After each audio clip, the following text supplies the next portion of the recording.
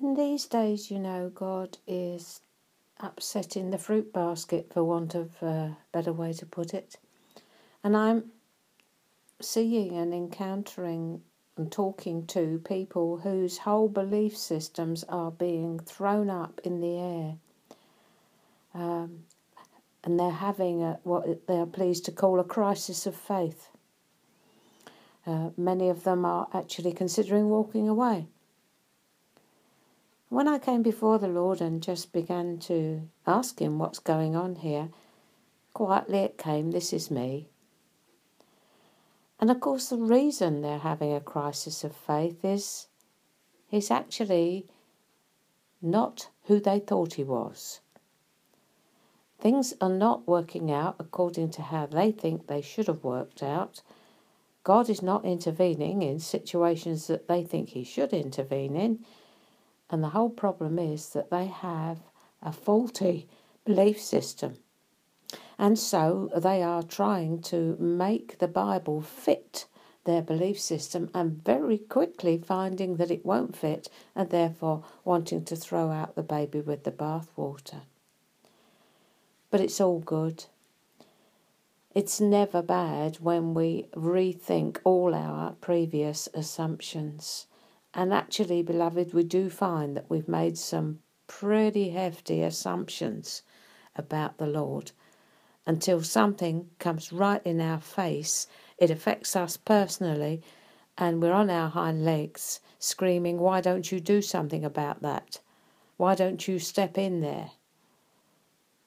And the answer, of course, is they didn't understand him. You need to know his ways. It's all very well seeing his works. It's all very well picking up somebody else's second-hand belief system. But the time comes when you suddenly hold it up to the light and you find it's full of holes and nothing fits. Nothing answers those deep questions in your life. And so you have to come to this crisis of faith. For someone like me, it means putting a zipper on my chops because I can see what's going on. The issue is never the issue. What about violence? What about the war in Syria? What about this? Underlying all that is, why doesn't God step in and do something? It's not my place, beloved, to tell you why he doesn't step in. Because your argument is with him, not with me. And that's the interesting thing, you see, that actually everyone who has come to a crisis of faith, their argument is with him. Like Joshua, when he presented himself to Joshua, are you for us or against us? And the captain of the host said, no. Because when he comes, the first lesson we find is, he doesn't come to take sides, he comes to take over. So if you're one of those that's been having a crisis of faith, recognise that it's with him that you've got the issue. Not with the scriptures, not with teachers, but with him. And actually you're sidestepping your issue with him by putting something else in the way. I want answers about this. No, you don't. You want answers about why he's allowing that. And that is going to be for your growth, your profit, your increase, your upgrade, your enlargement.